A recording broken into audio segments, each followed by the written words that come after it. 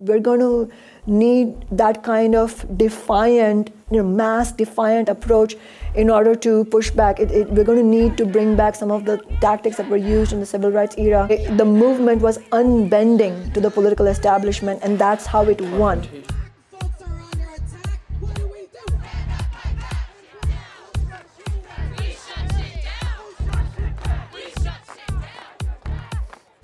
Hey everybody, Blake here from Stuis Media in Munich, Germany, and this is episode 1 of the Resistance Companion Podcast.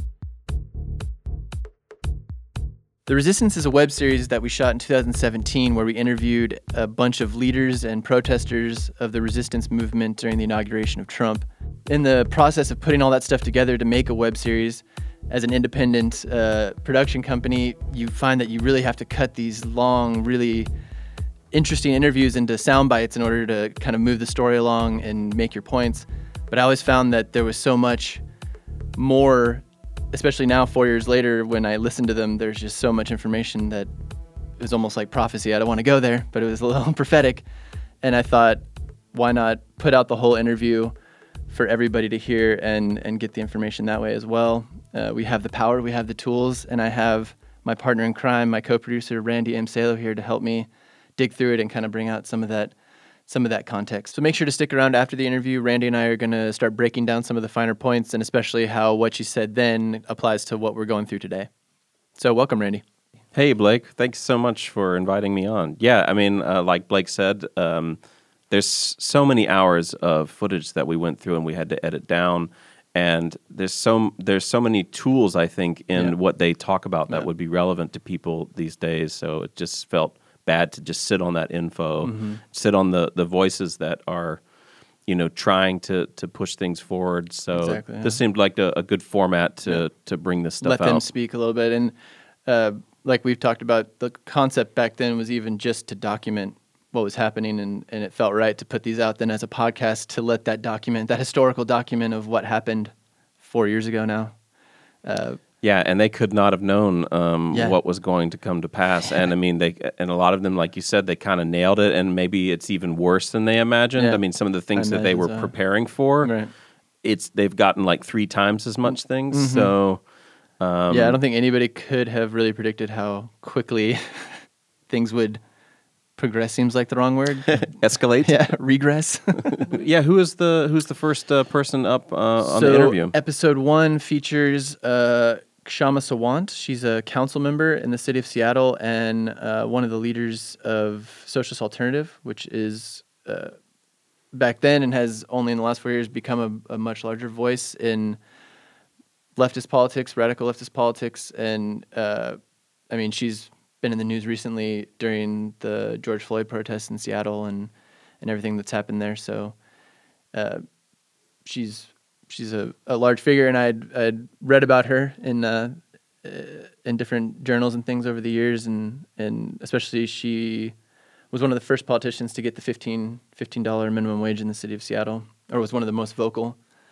And so I knew she was going to be there, and I knew that it would be a great interview, only because also, like right after the election, the thing that jumped out to me about all the protests I saw was socialist alternative signs everywhere you looked. So it was clear to me that they've achieved some kind of national reach, and so it seemed like an obvious person to talk to about movement building. Right? And how'd you manage to get in touch with her and arrange a meeting? It was a long process. I mean, just getting all of these interviews for the film was a long process because I'm kind of a no one, especially being an expat, coming from Germany. It was a lot of phone calls, a lot of emails. But eventually we were able to organize it before she was going to give a speech at this place called Alma's Temple. It's like a hotel, but also like a banquet hall right in the middle of downtown D.C., where like the day before there was a limo on fire. And so it was cool. It's like I always find a lot of the locations where we did them kind of interesting because this place was like a really big, opulent, very old, classic-looking ballroom hall that all these like radical leftists were packing into for a rally. So it was interesting, and she was very gracious with her time and really engaged with us and took the whole thing seriously, which was nice. And yeah, she has a lot of really, you could tell she's very passionate, which is the great part. So I hope you guys enjoy. Again, we're here with Kshama Sawant from Socialist Alternative and council person in Seattle. Thank you for being here. Thank you for making time for us. First, we just wanted to get a little background on you for those that don't know about your election and a little bit more about Socialist Alternative. Thanks for having me. My name is Kshama Sawant, as you said, and I'm a council member in the city of Seattle. I'm also a socialist. I'm a member of Socialist Alternative, which is a nationwide organization of social and economic justice activists. And you mentioned our election. We are an activist organization, so we've been part of the anti-war movement, the movement for women's rights, and also, we've organized movements against sexual violence and helped build the struggle for marriage equality. And also, we in 2013 and before in 2011, we were also played a leading role in the Occupy movement. And I personally was very much involved in the Occupy movement in Seattle. And in 2013, we ran a campaign for city council with me as a candidate. We, meaning Socialist Alternative, ran a campaign for city council, and we campaigned on a $15 minimum wage for all workers in the city of Seattle, which we helped achieve 6 months after I was elected, within 6 months after I was elected. And we ran the kind of campaign that most people haven't seen before, which is a truly grassroots initiative, taking no money, not a penny, from big business, and pledging that if I was elected, I would keep only the average worker's wage out of my city council salary and donate the rest, which is, my salary is pretty, the city council pays me $122,000. I take home only $40,000 and donate the rest to a solidarity fund, which is used to help social justice movements like the movement in Standing Rock against the Dakota Access Pipeline, for example. And as far as my background goes, I was born and raised in India, and I grew up myself, neither rich nor poor, but with a very, I have a stinging memory of the deep divide between the vast numbers of poor people and the few extremely wealthy people, and always being convinced right from my very childhood that this reality of extreme poverty and misery, the caste system, sexual violence, all the social problems we face in our around us, are not inevitable to humanity, but are a product of the system. And of course, I didn't know what it was at that time, but I was logically convinced that had to be true, which means that for me that logic also was a hopeful logic, because then I know that something can be changed. It's not inevitable. And then when I came to the United States as in my 20s, and I had this feeling in my mind that the United States is the richest country in the world, so at least there maybe there won't be homelessness and poverty and so on. So, obviously I come here and it's completely different. You do have poverty, and it's actually, obviously in magnitude, not comparable to what you see in countries like India, in neo-colonial countries, which face many other barriers to solving those problems. But it's more stark because there is so much wealth in our society in America, and there is no reason why people should be poor. There is no reason why we should not have fully funded social services, fully funded mass transit. And so, that really led me to concluding that this must be a problem of capitalism itself, and that in order to solve these problems, humanity will have to go towards a different system altogether. And that's, in my mind, is socialism, which is basically an economy where the largest corporations that control society right now are taken into democratic public ownership, so that we, the 99%, ordinary working people, can democratically decide how we can put all the immense resources that we have in the world to use, not to generate yet more private profit, but to satisfy insatiable greed, but to actually solve the world's social and economic problems and to deliver a decent standard of living. And so that's why I joined Socialist Alternative. But we don't just stay with an abstraction within Socialist Alternative. We believe in being an integral part of movements around us, and that's why I mentioned all those examples. And that's how we ran the electoral campaign as well, as a truly working class representative of the community, young people, and so on. And that's how we ran our campaign as well. Young people, grassroots were involved in that, and that's how we won our re-election campaign as well in 2015. And since then, we've also made major breakthroughs for tenant rights in Seattle. To that point, talking about Socialist Alternative is seems very unique in sort of the independent left, as I like to call it, in that a lot of people on the left seem to still hold true to this idea that you can kind of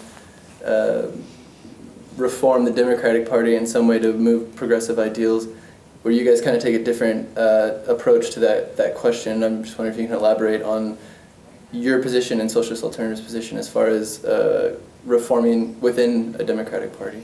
Thank you for asking that question. And I think that this is perhaps the paramount question on people's minds, and especially those who are politically serious at this moment, because we're talking a day after Donald Trump was inaugurated president, and on the one hand, you can see his agenda of racism and misogyny and anti-immigrant hysteria is not shared by the majority of America. It's not like America has suddenly gone right wing. His approval ratings are plummeting by the hour, actually. But on the other hand, it's not immediately clear to people, even though the majority of us do not agree with him, how do we stop him? So clearly the question is, what is a serious kind of strategic approach we can use to actually defeat him, not just express our anger against him, but how do we actually defeat him? And so first of all, I think what's happened so far shows how critical it is going to be to have a real sort of movement from below. So for example, the day after elections, when the Democratic Party actually was in a state of shock after what had happened, Socialist Alternative was the only activist organization, political organization, that called for protests. Right after the election results were announced, we immediately called for rallies and protest marches in many different cities, including Seattle. And the day after elections, we had collectively mobilized 50,000 people out on the streets. And many of them were young people who are looking for a way to fight back, not only against Trump, but they understand that Trump is absolutely vile. He is a liar and a con man. But they also, to go further, understand that he is not an isolated phenomenon. He is a particularly deplorable expression of a very rotten system itself. And so how do we get out of this situation? I think one point I would make emphatically is, at this moment, the only thing that can beat back against Trump will not be just protesting. It will certainly not just be an electoral strategy. It has to be, first of all, a mass movement-based approach, but a mass movement that goes towards the ideas of mass nonviolent civil disobedience. We're going to need that kind of defiant, mass defiant approach in order to push back. We're going to need to bring back some of the tactics that were used in the civil rights era, where the movement was unbending to the political establishment, and that's how it won. Yeah, real confrontational. And often people, because of the role that the corporate media has played, confrontation is equated with violence. I would say that the inspiring aspect of the civil rights struggle, the struggle for abortion rights and so on, was that it was a nonviolent resistance. But as you said, it was a real confrontation, not just in form, but in an understanding that this requires confronting the ruling class. This requires a defiant resistance against the ruling elite. Otherwise, we are not going to win. So that, I think, that aspect of what is urgently necessary connects very much with your question about, how should we orient towards the Democratic Party? Because, first of all, we have to recognize, those of us who are on the left, we have to recognize that for a lot of people, young people, millennials who are getting politicized, are getting radicalized, want to move into action, the question of the Democratic Party is not immediately clear. On the one hand, there is a lot of anger bubbling over about why the Sanders campaign wasn't given the nomination of the Democratic Party, the role played by the agenda of billionaires within the Clinton-esque aspect of the Democratic Party and so on. But it's not immediately clear to people what else then, if we don't work with the Democrats, what else? So we should recognize and be friendly towards the people who are trying to take the Democratic Party in a different direction by working from within. I don't agree with that approach because I don't see that from everything in the past, my experience shows that it's not going to work. But at the same time, I have to acknowledge that many people are going to try it out. So what I would urge as a member of Socialist Alternative, as a socialist and as an activist, is that first of all, can we agree that we are going to need defiant, nonviolent civil disobedience? And that is not going to come about unless we have massive unity in action. And you build using the social power from below. So I think, for example, just concretely speaking, if we want to push back against the attacks on the Affordable Care Act and go even beyond that and win Medicare for all, how are we going to win it? If we all agree, regardless of our differences on strategy relating to the Democratic Party, if we all agree that we want to fight back and win against the attacks on the ACA and win Medicare for all, it's going to need a massive movement of the 99%. So can we build movements on the issues that we agree on and build it in such a way that the tactics of the movement actually give you successful results, not just ask for it or work to the Democratic Party, but build a larger force that includes progressive Democrats, Sanders supporters, socialists, Greens, everyone together, young people. Can we do that?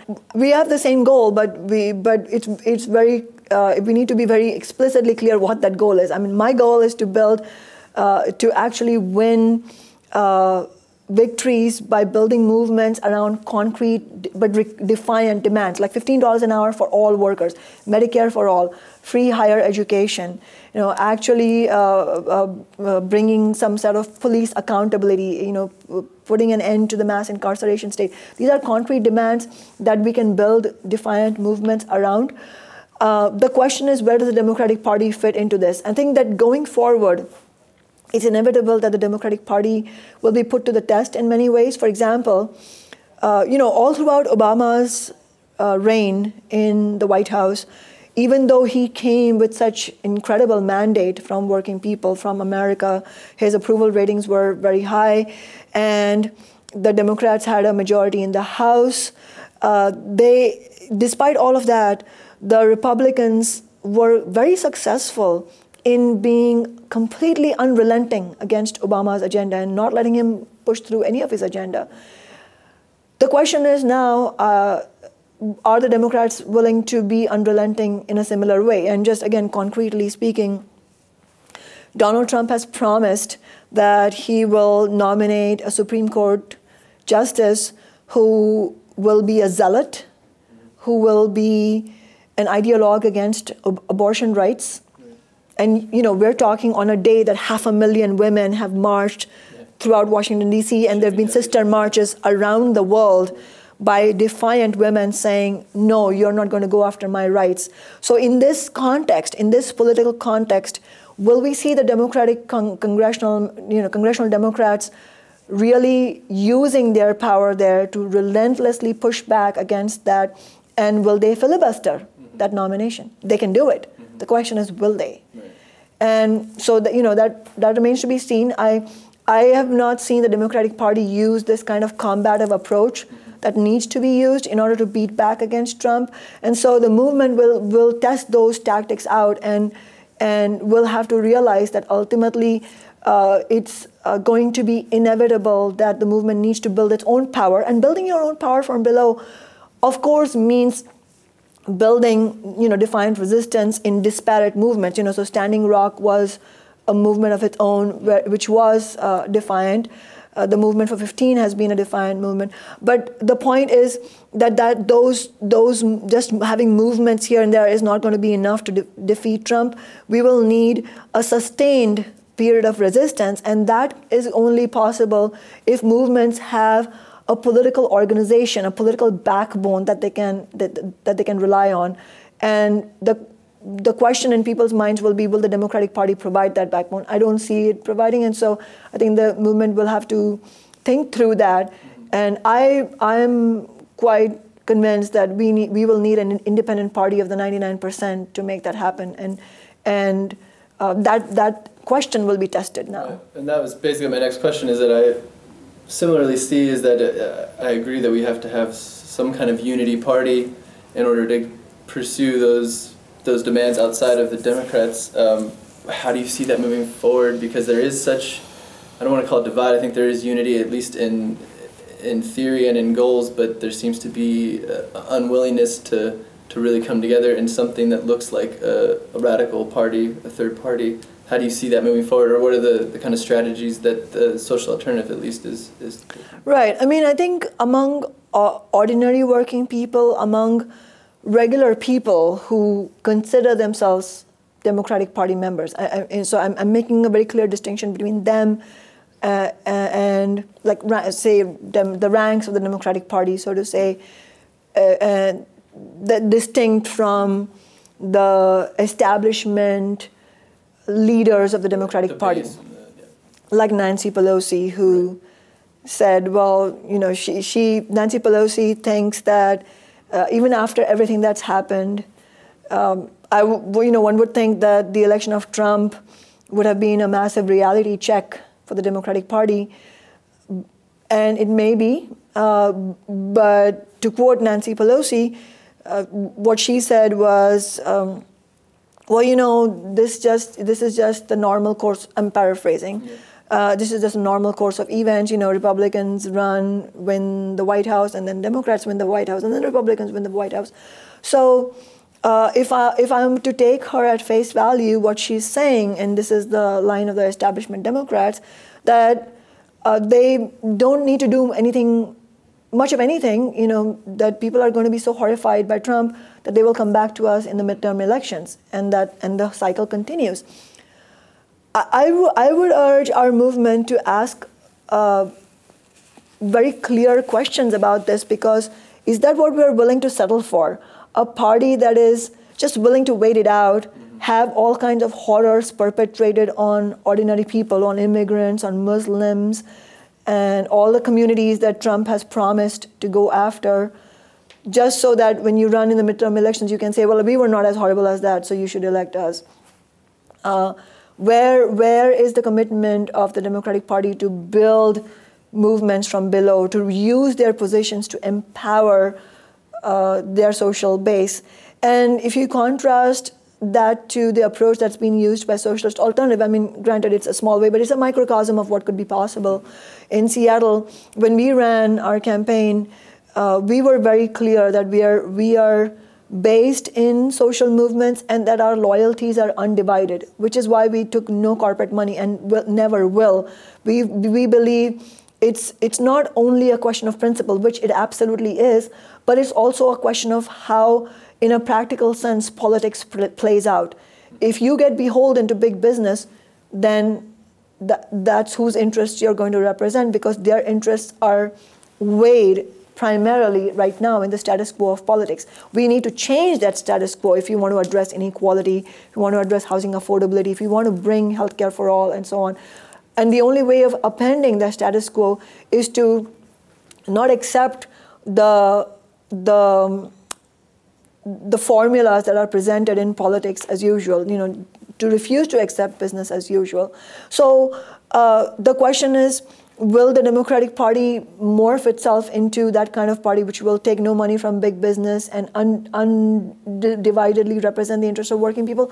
I don't see it happening. I mean, and I know why people are still grappling with that question, because and it's understandable, because in people's minds, launching a new political organization seems just too much. I mean, it seems too daunting. Yeah, that's the word I was looking for. It seems too daunting. It doesn't seem possible. But in reality, if you look at concrete examples in many cases, when major social reforms were achieved under capitalism, it has been because of a couple of reasons. One is movements were led by socialists who were very clear about the nature of the fight that you need to engage in, that it is a balance of, it's a question of power, it's a balance of forces. So it's a question of building power, not negotiating. But also, if you look at the story of how Canada wanted single-payer healthcare, it's a very useful guide. They won it because they had a third party, which never made it to power in the central government, but it won power in a province, Saskatchewan province, where after they came to power, they brought about single-payer healthcare, a form of single-payer healthcare, a form of Medicare for all. And that system was so popular that all of Canada clamored for it. And the ruling parties ended up delivering single-payer healthcare because they were so afraid that this third party, this left-leaning labor movement-based party would gain power. So even if people's calculations are based in, well, I want to create pressure on the Democrats, you can't create pressure on the Democrats if there's never any question of a threat of How I mean, I would ask people to look back on the campaign trail when Sanders and Clinton were running in the primaries. Clinton gave a little bit of lip service towards $15 an hour, though she never came out and said she supported 15 for all.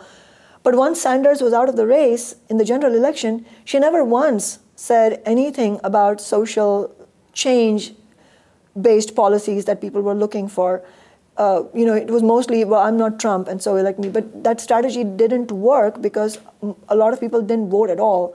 And so I think that for us, the question is not so much, well, will the Democratic Party do this or that? But the question for the movement is, are we willing to fight together in unity among the 99% around the specific, attacks that Trump will be doing, and also can we establish movements around more fighting demands, like not just being on the defensive, but being on the offensive? Like, what will it take to have a $15 minimum wage for all workers in the United States? That's a concrete question. And through the experience of building movements for that, I think a lot of clarity will be gained about who's on your side and who's not. Sort of on that same token, I'm really curious about how the Bernie Sanders campaign was able to help Socialist Alternative at some level. Did you notice a kind of rise in interest in your party? And if you could just talk a little bit about what the 2016 campaign meant as far as membership, or also where you're seeing kind of interest, where you guys are seeing a demographic that you could go after to start building the ranks in that way. Yeah, that's a very important question. I would, before answering what happened in the Sanders campaign, I would like to sort of step back and just look at what's happening right now overall. I think that compared to the 90s and the 2000s, we are in a completely different era. Remember in the 1990s, Francis Fukuyama, famously or by now infamously said, he declared the end of history, that capitalism was here to stay. This was the only system possible for humanity, and this was going to be the glorious system that was going to deliver all the social good that people were looking for. And look where we are. We are in the aftermath of the most devastating economic crisis since the Great Depression. And for most people, the crisis hasn't ended in a real way. And the price of that crisis has been brutally extracted from working people. You see this especially in Europe, but also in the US, in the form of the massive losses of middle-class jobs. And many of those jobs that are coming back are low-wage jobs. So 2/3 of the jobs that are being created now are low-wage jobs. But what does that mean in a generational sense? Millennials are those who are making low wages. So imagine all these millennials who, did everything right, went to college, got a college degree. Now they're saddled with tens of thousands of dollars in student debt and making, $12, maybe $15 an hour. These are low-wage jobs. And with no hope of really achieving that piece of the American dream that has been promised. So there's a real break between the previous era and this era, where the new generations are seriously questioning the system around them, and that is leading to an ideological shift as well. Obviously, I don't claim that most American millennials would know exactly what I mean by socialism, but the point is that the tide is starting to shift. It used to be in the Cold War era, in our parents' generation, that at the S word, socialism was the dirty word. There was a lot of propaganda, negative propaganda associated with it. But for young people, first of all, they didn't grow up in that Cold War era, so there is no background, sort of no shroud. This word S word is not shrouded in all this evil that they were told, their parents' generations were told. But more substantively than that, the reason that they're changing their thinking is because the system around them is crumbling. They don't see it really being able to satisfy even their basic needs, and not to mention the question of climate change. We just heard this week, for the third year in a row, temperatures have risen more speedily than scientists even predicted a few years ago. And that same week, we heard this other, damning indictment of global capitalism, which is only 8 people own as much wealth as the bottom half of the world's population. 8 people own the same wealth as 3.5 billion people. This is a completely insane system. And so it's no surprise, it's no mystery at all that for young people, C word, capitalism, is the dirty word. And they're looking for something different. So I would say that in some ways, quite independent of the specific election outcome that we are in, already there has been a resurgence in interest in socialism. And if you look at the numbers of, membership numbers of many socialist organizations, they're growing quite rapidly. And many of the people who are joining organizations like Socialist Alternative are young people. They're millennials who started by questioning the system and now are quite convinced that we really need to fight for a socialist society.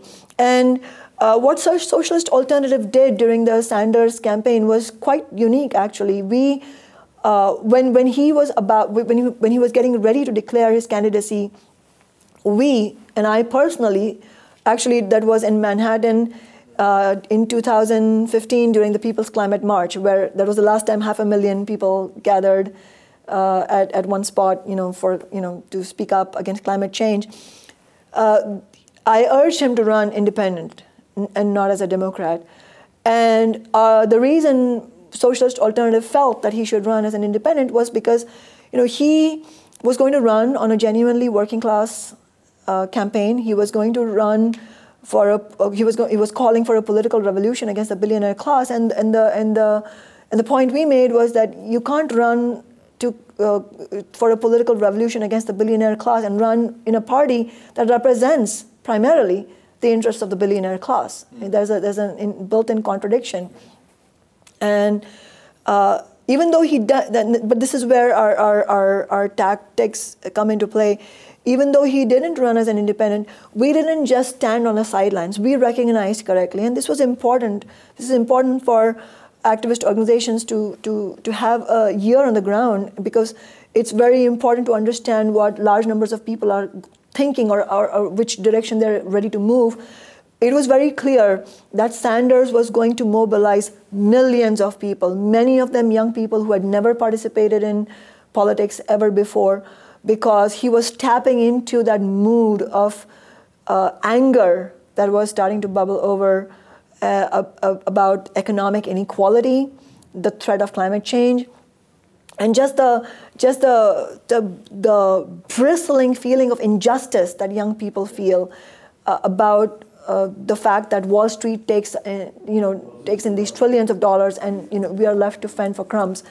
And what we did was, rather than simply say, well, he didn't run as a Democrat, now we're out of this, we launched what was called Movement for Bernie, where we supported his campaign, but we did it with an eye not towards promoting the Democratic Party, implicitly or explicitly. Instead, we engaged with the thousands of young people who were attracted to Bernie's campaign and made our case for why we need an independent party, why Bernie should run as an independent in the general election, and why ultimately we need young people to join a socialist organization so that we fight towards socialism and not just settle for reforms, as hard as it is to win reforms under capitalism. So that type of dialogue, a very serious political, theoretical dialogue, is what we engage in, and that does bring very serious-minded people to socialist alternative. I mean, that's how I was attracted to socialist alternative, because it's a very thoughtful and yet very engaged approach, which is exactly what we need. We need that to be the basis so that we can build this kind of nonviolent civil disobedience that we're talking about.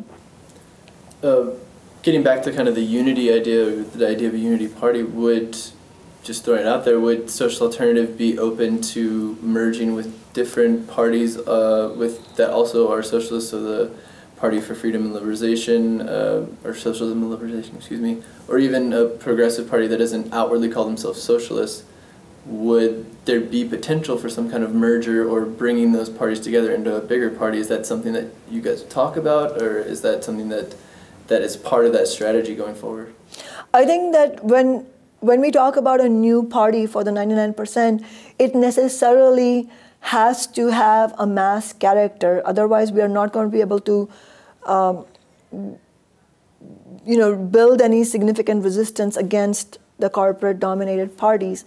But the approach we would use would not be for us to recommend that all organizations now dissolve their particular identities, political identities, and let's all just become one organization. Rather, what we would call for is a party where organizations like Socialist Alternative could be part of that organization, but at the same time argue for our interests, argue for our ideas as well.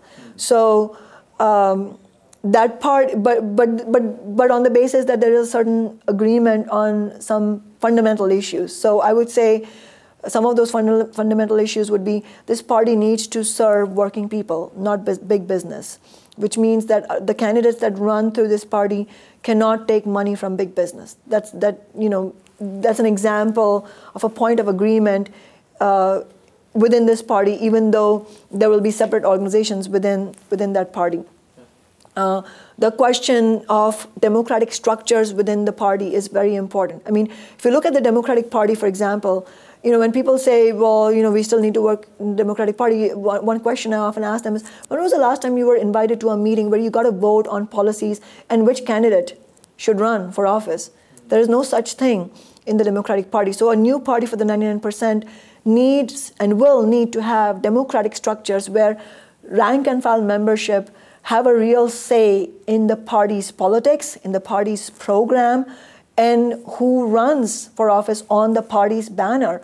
Without those genuinely democratic structures, which will involve discussion, debate, voting, all of that, without that, it won't really serve the purpose of representing working people. And so, what I would imagine, what I would think would be the way to go would be to have a clear agreement on certain fundamental principles, while at the same time being very clear about our differences and pushing for radical reform using those electoral positions. So, another fundamental point of agreement I would say would be to base the party in social movements, not be some sort of electoral abstraction like the Democratic Party, which simply runs candidates, but is not really tied to any social power. The purpose of this party should be to build the power of working people and young people, and in order to achieve that, there has to be an agreement on fundamental principles. But I think it is absolutely necessary that organizations like Socialist Alternative be free to argue for our politics in an honest way within this party, because the points of debate that still exist between socialist organizations or between progressive organizations in general, these are important points. And I don't believe that we would serve the interests of the working class by simply pretending that those differences don't exist. But instead, what I would want to see is that this party empower working people, politicize them, and enable ordinary people to make up their minds about what strategies make sense going forward. Should we fight for socialism at all, or should we fight for just reforms? And what will actually help us stop climate change? What will actually allow us to end poverty? I mean, these questions need to be debated. And that kind of debate can only happen if organizations are open about their differences and yet at the same time are bringing their forces together to fight back against the corporate domination of politics. Thank you so much for Yeah, giving us thanks. the time. Really Thanks for appreciate the it. great questions. Yeah, great. Yeah, all right. There it is. That was a great interview, Blake. And one of the things that I just like that strikes me so much is that 4 years later, she has really been in the thick of things in Seattle. Attorney General William Barr has just named Seattle among 3 other cities, I guess, Portland and New York City, as anarchist states. Anarchist states or anarchist cities? Anarchist cities. I don't think he's gone as far as Trump's the one that's like blasting Democratic governors, I guess. Barr's just keeping it to mayors and cities. Yeah, and they also like created this like autonomous zone. The Chaz.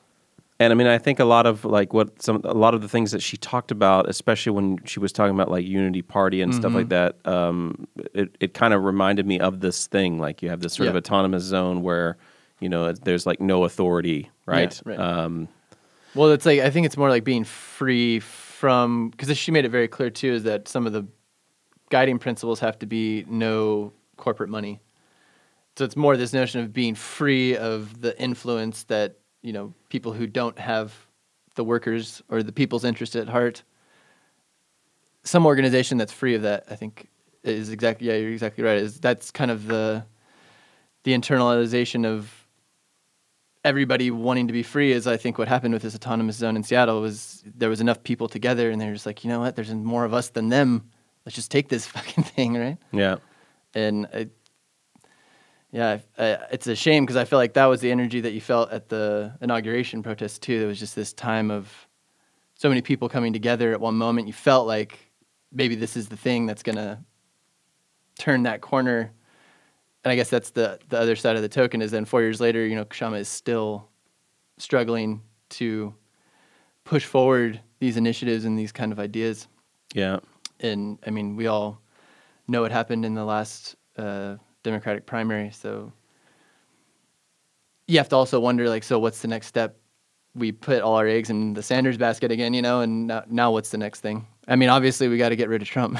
But yeah, I was just going to say, I mean, one of the things that I thought about was like she made so many interesting points about like the fight for 15, like economic justice, racism, and certainly that has become the protests which she was involved with in Seattle. Yeah. But it's sometimes you feel like you wake up in the morning and you kind of have like this feeling of despair because even though she's talking about like concrete achievable goals that wouldn't it's not pie in the sky. It's not a utopia. We're just asked what was the quote I got from her? A decent standard of living. Yeah, that's all they're asking. A decent standard of living for everybody.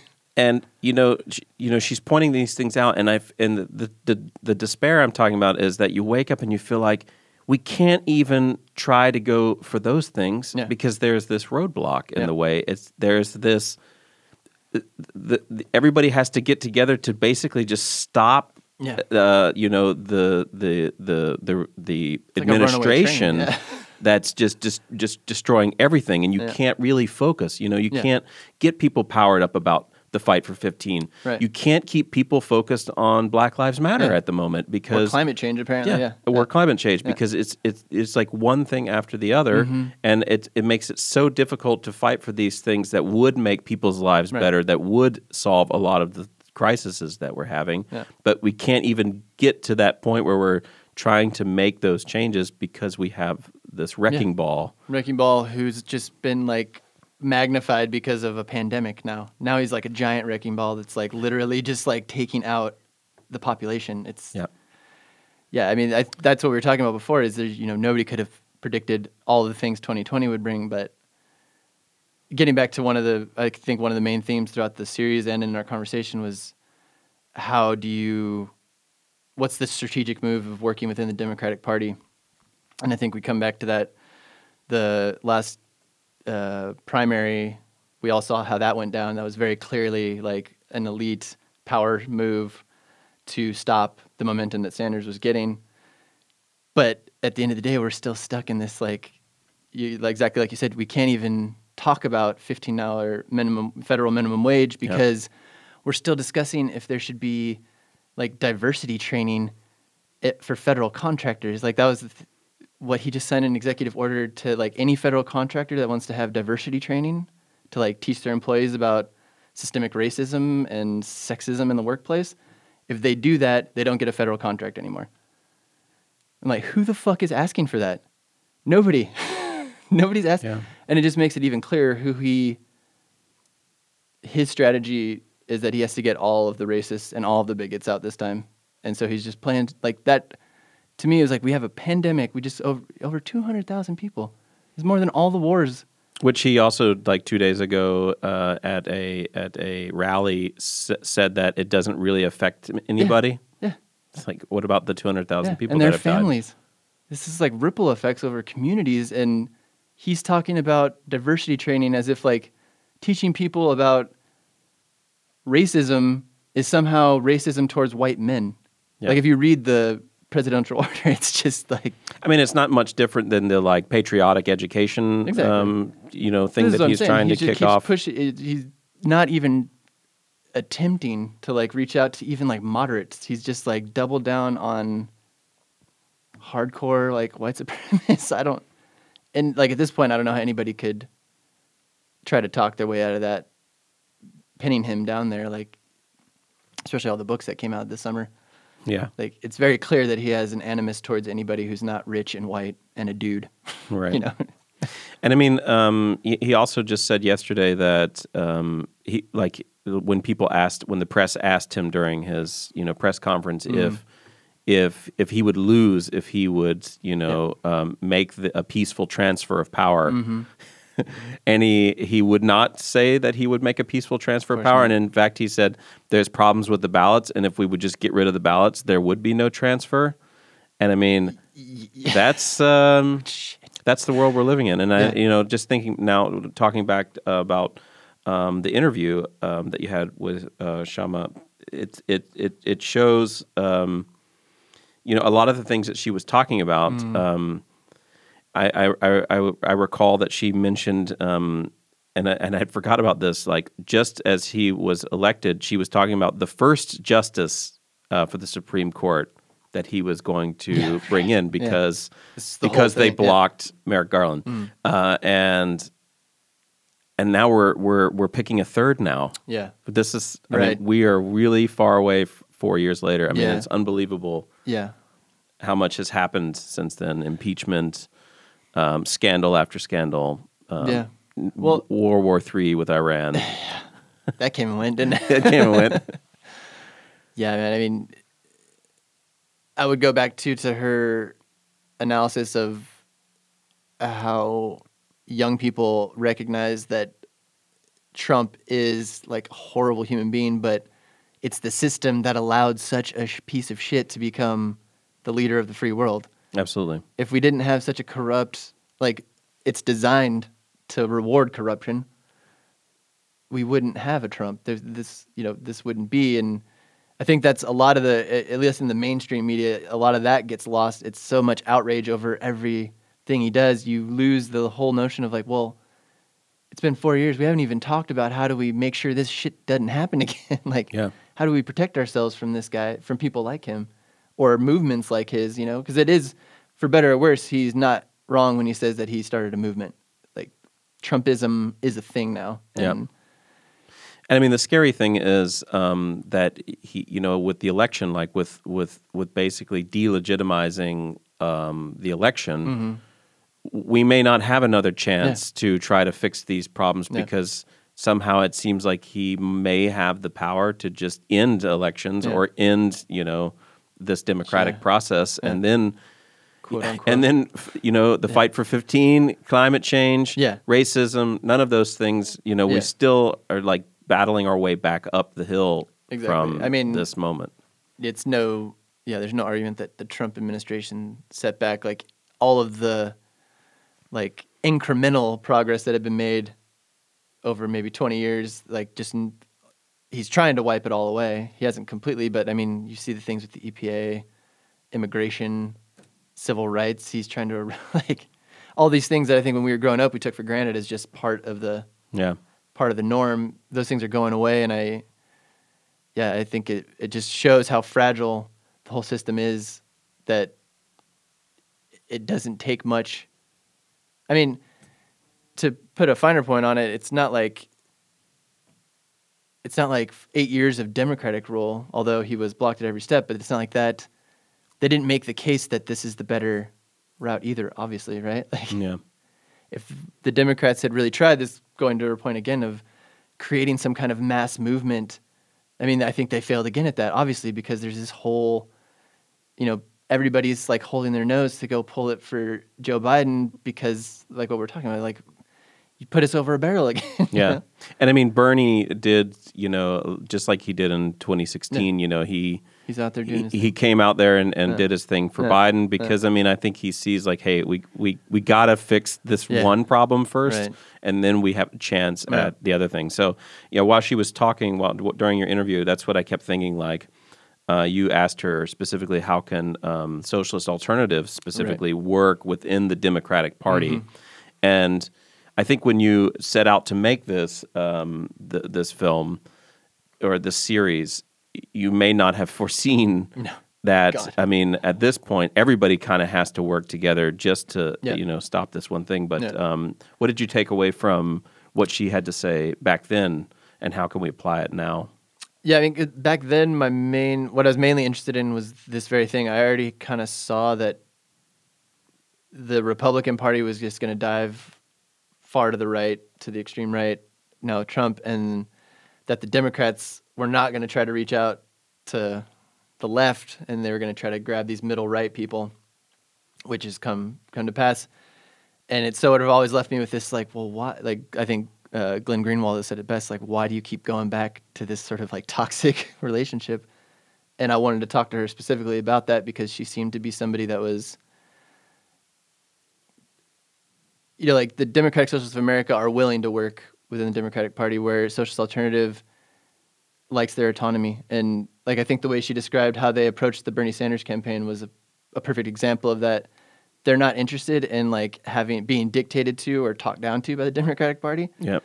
But if you put up a candidate that they can get behind, they will mobilize, they'll mobilize their people for you, so to say. And that is how the Democrats could have tried to put together some kind of coalition, because like we've talked about forever, Trump is not going to go away if it's like a 2%, 3%, margin of victory that Biden even gets. It can't be like all the other elections. It has to be like it has to be a overwhelming, get the fuck out of here.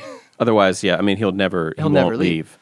I had a question because I don't know if I grasped the concept, but it seemed interesting. She was sort of talking also about the candidates themselves. Mm-hmm. Like if you would form like this third party, this unity party, it would need to be made up of individual organizations who are all coming together around multiple like social issues. Right. And then the way to select candidates would then not be to have just anybody become a candidate, but one that the organizations sort of nominate in a way. Yeah. I guess you would look at it more like, for all the comrades out there, it's kind of what she's describing is how like the internationals were set up, right? It's sort of these communists or socialists or anarchist groups from all over the world would come together and put out delegates to speak on their behalf. And then, I mean, the international never got to a place of putting up candidates for anything, but it would work that way. It's like its own, I think the word she used was like a microcosm then of the left, and the debates and all that stuff would happen within the party. And then you would present, okay, these are the people that we decided are going to best represent us in dealing with the corporate class, so to say. Okay. But like you said, it would work up from the bottom up, though. So you would have all of the ground, the grassroots organizations putting forth their candidates, and then they could have I'm sure, some kind of ranked choice debate and back and forth to pick who those candidates would be. I would imagine it would be much more of a local kind of centric thing. I think, if anything, I've learned in the last 4 years is that the presidency is an office for the rich. Like, Yeah. I mean, you see it now. Wall Street just kind of turned the money hose over to Biden this time Right. because it seems more beneficial. And in 4 years, if it seems more beneficial to switch it back to Mitt Romney or whoever it's going to, Yeah. they'll just turn the hose back the other way. So I think, this gets talked about too. I don't know if Shama gets into it so much, but that focusing, I know she does, because she brought up the example. I thought I wrote this down too. This is a great example of how they got Medicare for All in Canada was Yeah. they are able to, there's more of an opportunity for third parties to participate, especially in state and local elections. And that was that in Saskatchewan province, they were able to get this third party into power, and they put into their program the Medicare for All, and it was such a success that other states, it's kind of like how medical marijuana blew up, states are like, oh shit, look at all the tax money. Right. We want that too. And so I think this is like, again, like you were saying, she presents like concrete strategic ways of how you get this shit done. Right. And another point she makes about like the Democrats is like, when was the last time the average Democratic voter was even asked like beforehand, like, who do you even want to put up Yeah. for, Senate? Who do you think would be a good congressman? Doesn't work like that. What I think she was getting at too was that's kind of how they felt about Bernie. Yeah. When they were pushing him to run Yeah, or as an run as independent, an right. independent and stuff, and how I think they saw him, especially because one of her criteria is that you can't take corporate money, right? And Bernie wasn't doing this. But you certainly in 2018 also saw a rise in people like AOC, Right. The squad. going in this direction, and, Yeah. and the whole squad, and seeing like a movement of more progressive people heading into the House and stuff like that. So certainly what she said, I think, has started to happen. Right. At And these are least- the people she was talking about that you have to be friendly with, that they're always going to be people thinking they trying to reform the Democratic Party from inside. She doesn't want to put her energy there, which I think is Yep. understandable. I think that, bringing up AOC, I mean, it's not like she's being treated with a lot of camaraderie Yeah. by the leaders of the DNC and the Democratic Party. So I think that's going to be, depending how this election shakes out in November, how the like progressive wing, the progressive caucus in Congress, where do you go from here? I think, how do you leverage what we have won into something more? Only because, like I've said, the thing that kind of finally turned me to like, okay, I guess I got to vote for Biden was, like you said, if we don't do something now to change this, like the window for doing anything on climate change becomes, then you're just asking for like a real nasty moment, and I'd rather have to like kind of keep knocking against Biden than like whatever the fuck could happen in another Trump administration. Like God only knows. Yeah. I mean, we just lost Ruth Bader Ginsburg, and now we're up, as we mentioned before, up for a third SCOTUS appointment from Trump. And I mean, I think one of the things they fear is if another far right judge goes into that seat, they'll get rid of Well, we should give the Republicans, that was the strategy. I mean, they followed through with the strategy, and they are gonna, like, they have, in the first year he appointed like 147 federal judges. Yep. Because they blocked all of Obama's judges for like 2 years or something, I mean, this was a strategy, and they did it. I mean, you have to at least point that out. This was not random. This was all put into motion, that this was how it's going to be, because I think this is what you're about to say. Sorry to cut you off there. But if you control the judges, you control the law. Right. And we're going to, we're potentially going to lose a lot of the protections that already exist. Yeah. I mean, certainly Affordable Care Act will probably be up. Yeah. Roe versus Wade. Yeah. These things that Well, if he wins Kshama, again, that's coming up. yeah, and these are the things that she was already talking about with the fear of him appointing, a far right justice, and now there's going to be 3. It will be a majority, and I mean there are real things at stake that for decades and lifetimes, things will change, and then Irreversible. Yeah. and as we fight all of these, I would say smaller fights, we're neglecting the bigger fight against climate change, which it seems like if we lose that, then game over, right? Then all these other issues are. Yeah. I hate to say they fall behind, but it feels like existing is the bigger issue. Yeah, I mean I think we have to at this point assume that they're going to appoint the 3rd judge, and it makes it even more critical that like local elections and the Senate and the House are able to flip. Because if we don't, I think you said this to me the other day, like if you can imagine the Supreme Court is going to be conservative, like that's going to happen.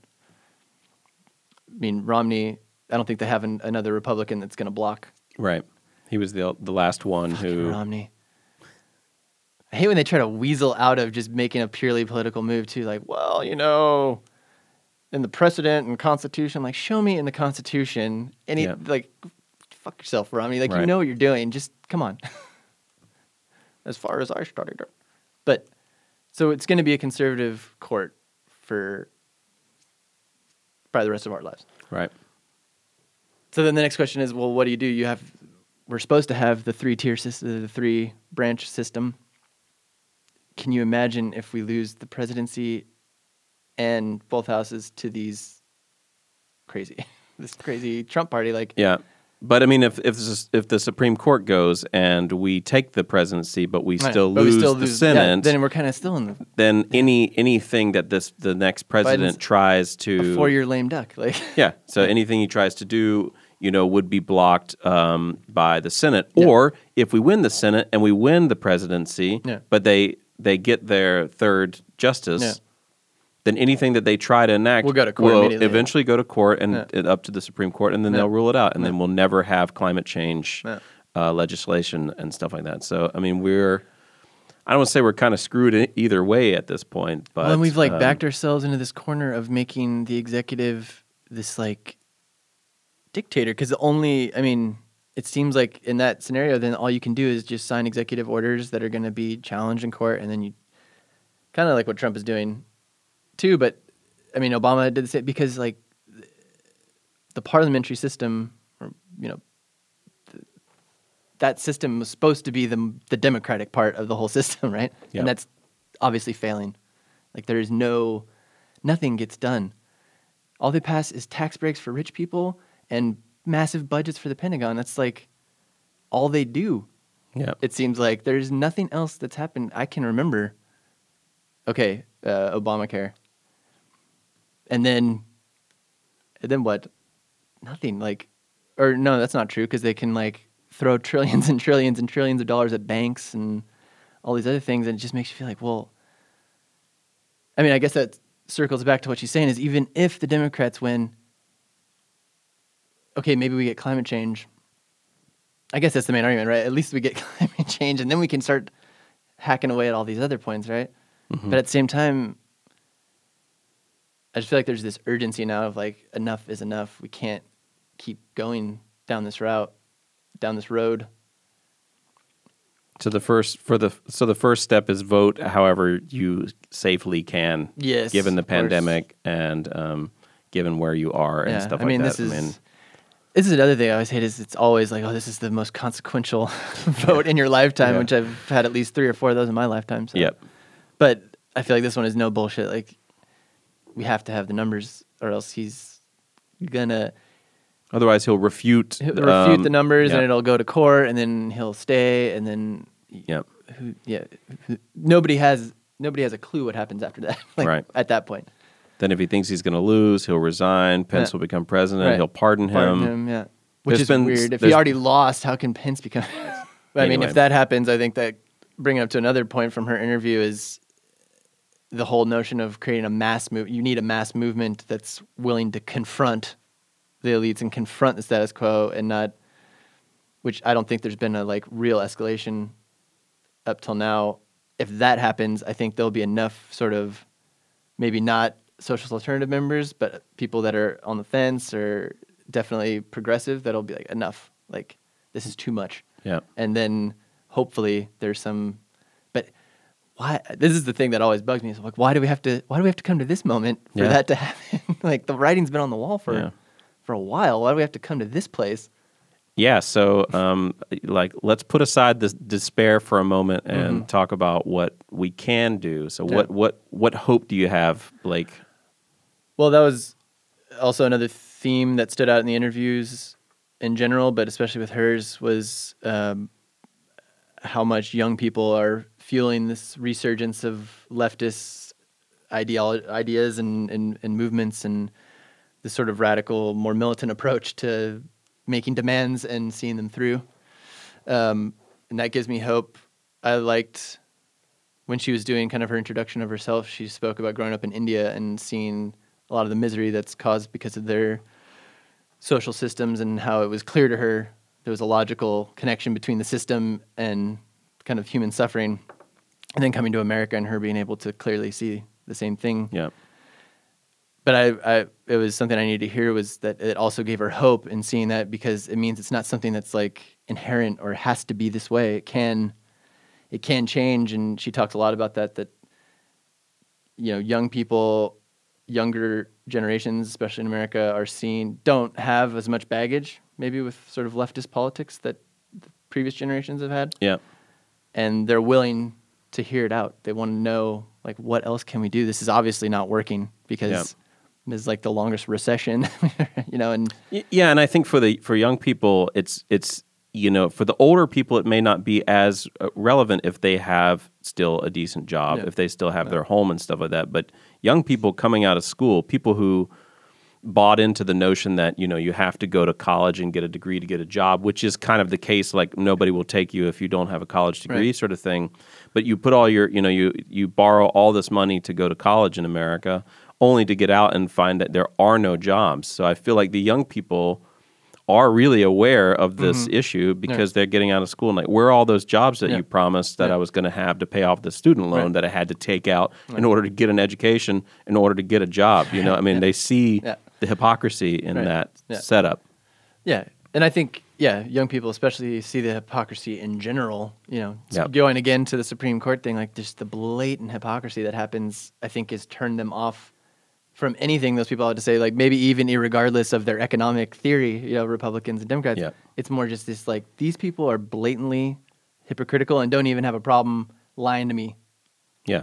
Where they're also just mean. Yeah. And I mean, I think most of us in America were raised to be nice to people. Be respectful. You know, golden rule.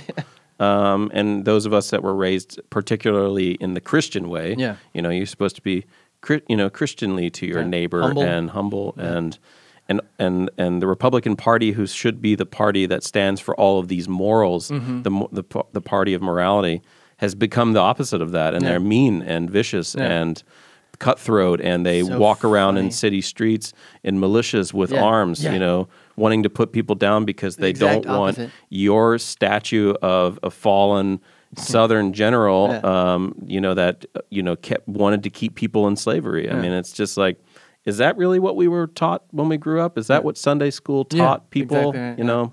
Well, and I mean, we could go on and on about that one. I saw a great meme the other day where Jesus is like helping the poor, and he said, "Yeah, but can you help my lepers?" And he said, "Yeah, but if I help you for free, that would be socialism." Bazinga.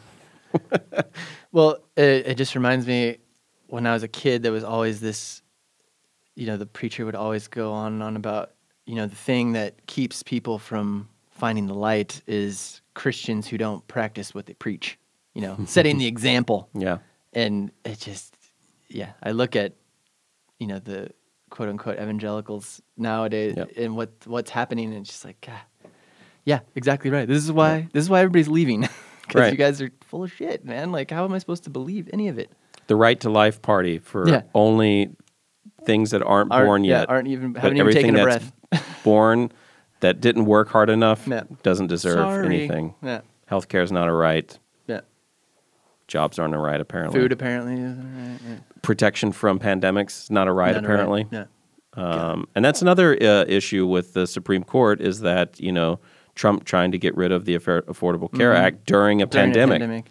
It's not even like just an ideological thing. It's like literally Life and trying to death. strip people away from health care in the middle of a pandemic, which he claims is not really affecting that many people. The Christian thing to do. He That's also- definitely what Jesus would have done. He also, he also said something recently at another rally, which shows you how he really just doesn't get it. He's not aware. Somebody from the press asked him when he held a rally in Nevada recently, if aren't you worried about holding a rally with all these people without any masks, without any distance restrictions and stuff like that? And he said, no. They put me on the stage far enough away from the people so I don't have to worry about that. Right. Which This should be a shows clear you sign. exactly what's going on here. That's like admitting that the Megalomania. pandemic is real, that the people that are there to see him will get it, but he's safe from He's it. safe, yeah. Because it's not So- about them. They're just day players in the Donald Trump show. That's like, Yep. He doesn't care about his own supporters, Yeah. and you can take it to the bank. You know? I mean, that's, Well, if that's not enough, then like all of the Bob Woodward interviews, like he knew it was airborne. He knew it didn't just kill old people. He knew all that in fucking February, and he's still having rallies. He doesn't care about anybody but himself. Yep. It's just blatantly obvious.